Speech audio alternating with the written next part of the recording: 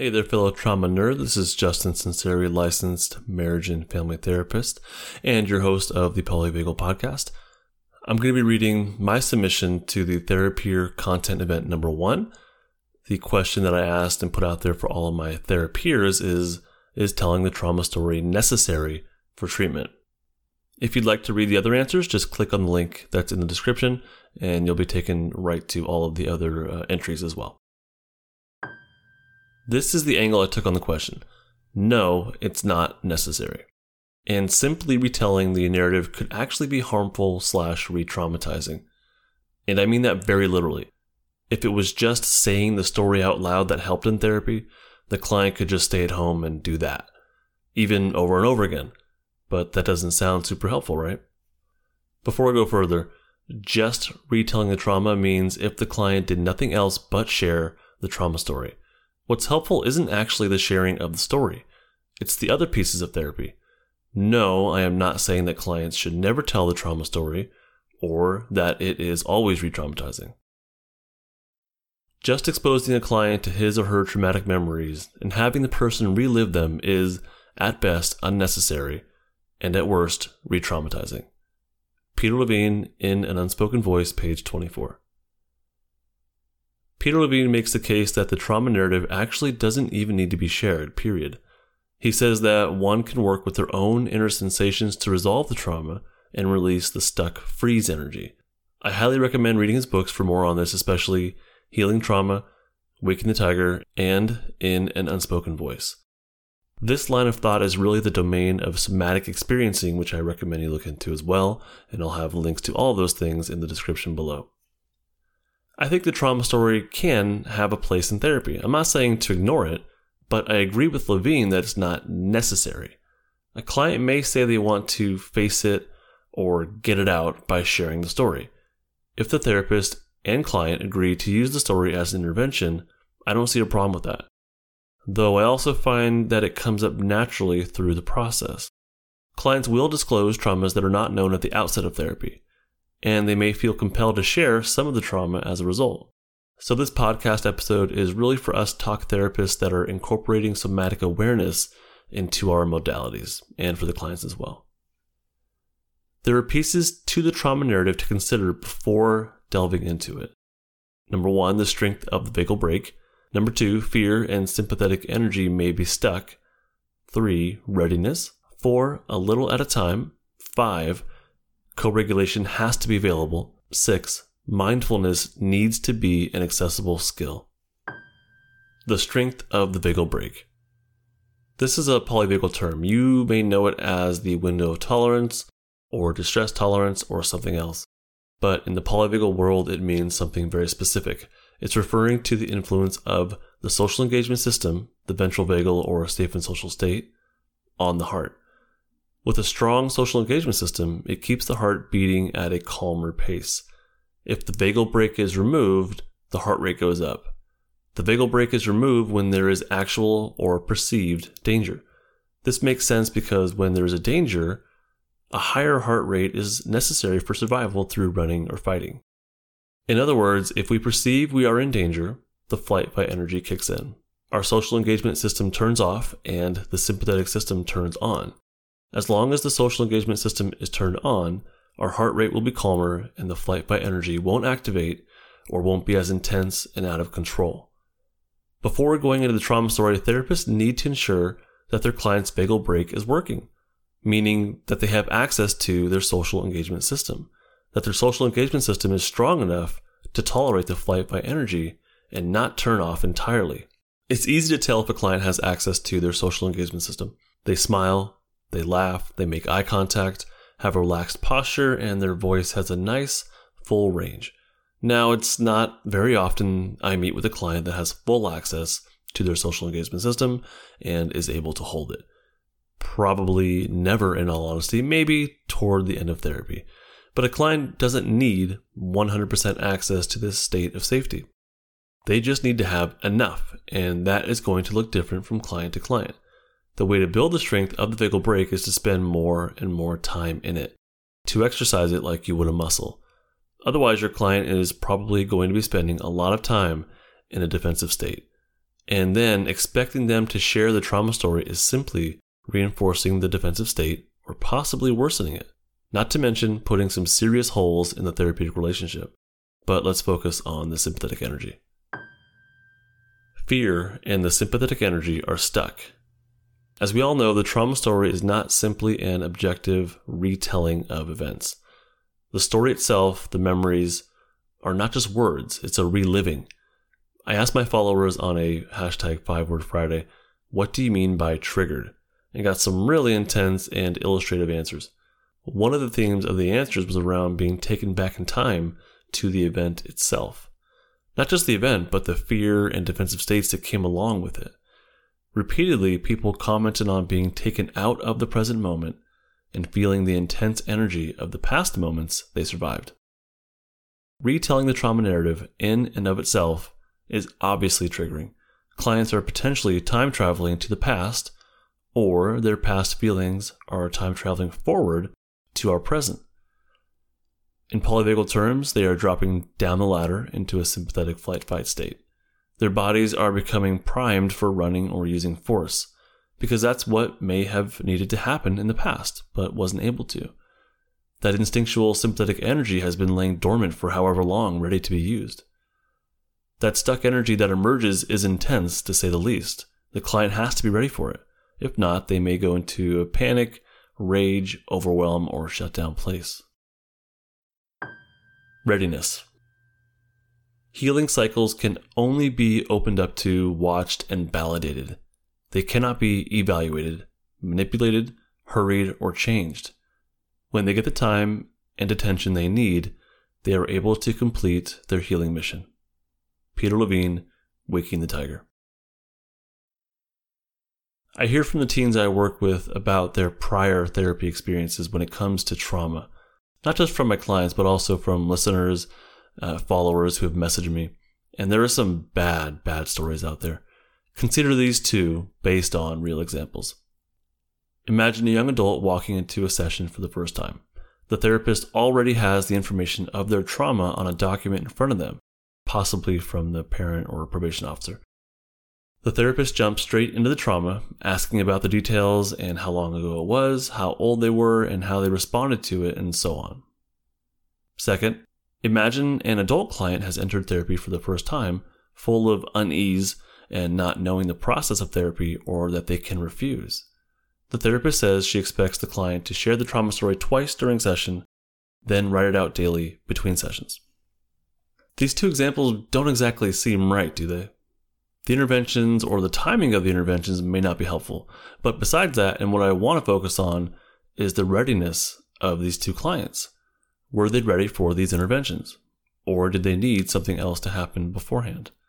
Maybe even multiple somethings like stronger rapport, agreement on the treatment approach/goal, knowing they can refuse, knowing other options, a safety resource, distress tolerance, and on and on.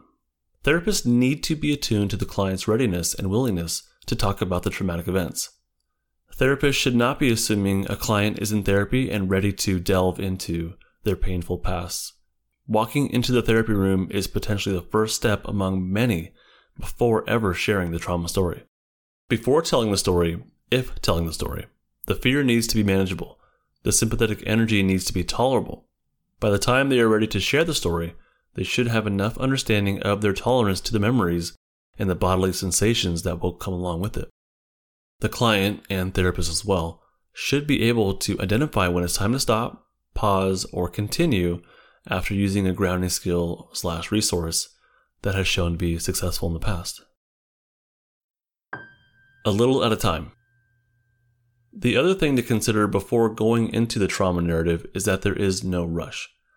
Therapeutically, rushing the process can be re-traumatizing. This is a delicate process that requires patience and a significant lack of pressure. If we're putting pressure on the client to share the story, we're really mirroring the pressure or discomfort of the original event. I mean that very literally as well, especially considering that the same emotions from the original event are brought up along with the pressure to tell the story. So if they are going to share the story, therapists need to be attentive to the energy of the client and their capability to tolerate the distress. I'm not saying we coddle the client and protect them from their painful feelings. Those feelings are simply going to happen. It's par for the course with trauma work. But we also don't want to see clients going into a catatonic freeze in the therapy room. We're looking for something in the middle. In that middle area, the client will be able to notice and hold the sympathetic energy while still retaining access to their safe and social system. The aim is to drop into the flight-fight energy a little at a time, then come back to safety. This noticing, then coming back to safety, then continuing is a key piece of what helps, because it's not just telling the story that helps, it's building the strength of the vagal brake, the social engagement system. As that system strengthens, there is a greater capacity to handle the sympathetic energy that comes along with telling the trauma story. So having a safety resource is extremely important. Having a safe environment and a safe therapist are extremely important. Co-regulation is a must when it comes to this. Co-regulation needs to be available. This means the therapist needs to be able to maintain access to their own safety state. If they can do so, they will be able to feel along with the client what they are going through, though not exactly, of course. The therapist will drop into their flight-fight energy while also having a firm hold on their safety state. In the beginning, for many people, climbing the ladder is really difficult. They need a co-regulator. They need somebody to accompany them. Deb Dana, Polyvagal Podcast interview. The image in my head is of a therapist and client walking into a dark cave. The therapist has a rope tied around their waist on one end. The other end is tied securely around a rock on the outside, so they never lose their way back to the light of day. The cave represents the sympathetic energy that comes along with the trauma story. The rope represents the therapist's access to their safety state. And the client and the therapist represent, well, the client and therapist. As long as the therapist has access to their safety state, they can be with the client. They can feel the client's experience on some level while also feeling their own experience. They can notice their own thoughts and what comes up for them that is separate from the client. The therapist can problem solve in the moment. They can remind the client of the safety resource and lead them in grounding skills. With finely tuned co-regulation happening, the therapist will notice subtle shifts in the client that indicate they are dropping into unmanageable flight-fight energy. The therapist will be able to pause the process and bring mindfulness to it before venturing further. Co-regulation does not mean the therapist takes over and directs the process. Ideally, the client is able to notice their limits and swing back to a safety resource before returning to the story. Both client and therapist have responsibility here, but I'll always put a bit more on the therapist. We're the ones the client is coming to and trusting to bring them out of the cave ultimately. But both the therapist and the client have to be very mindful of the inner sensations. Mindfulness needs to be an accessible skill. It's not enough to know that we have inner stuff going on. We also need to have a keen awareness of inner sensations, a conscious attending to what our bodies are saying. One of the direct benefits of mindfulness is that it actually helps to release the stuck energy. Simply being more aware of the self in the present moment allows some safety to come in and for some of the freeze energy to come out. Conscious awareness accessed through the felt sense provides us with a gentle, energetic discharge just as effective as that which the animal accesses through action. Peter Levine, Waking the Tiger. Think about it. Wild animals are nothing but the felt sense. They don't have the anxious thoughts to take them away from it. They don't have negative judgments about themselves. They are very attuned to their inner sensations as well as the outer world, because if not, they become prey. Wild animals feel the impulse to run when they're in danger. They don't stop to think about what might happen if they do X, Y, or Z. And they don't have limiting beliefs to stop the impulse from being carried out. They use their sympathetic surge of energy to escape or fight. Human beings have the same fundamental capability, but we have to deal with all the human stuff. Once we can become mindful of the present moment fully, we can then allow the stuck energy to discharge. That doesn't mean we need to run or fight, but that does mean we have to allow that energy to run its course. The mindfulness stuff is true for both the therapist and client. The client is developing this mindful awareness. The therapist, in my opinion, should already be there, or well on their way in that process. Because the therapist is not only going to have to be able to hold and manage their own stuff, but also the client's. The therapist is going to need to be able to hear the client's words and attune to their autonomic state. This attunement is going to bring the emotions that the client is experiencing on some level. Being able to hold these emotions with curiosity is extremely important. Not dismissive, not minimizing, not providing an explanation for the emotions or a rationale for what's happening in the story, but being able to sit with the emotion while retaining access to the social engagement system and the therapist's own feelings of safety. On the therapist's end, none of this happens without a mindful awareness of self, body, emotion, and thought. The same applies to the client as well. It is so easy to get sucked into the pain of the story. A mindful awareness of their own inner sensations, thoughts, and feelings is important for the client as well. If they're able to, they can feel when it's time to pause and hold a sensation, or to consciously choose to hold another sensation that is needed in the moment, then return to the more painful ones. As one begins to open gradually to accepting one's intense sensations, one enhances the capacity for healthy aggression, pleasure, and goodness. Peter Levine, in An Unspoken Voice, page 89. Sharing the trauma story is not just the facts of the event.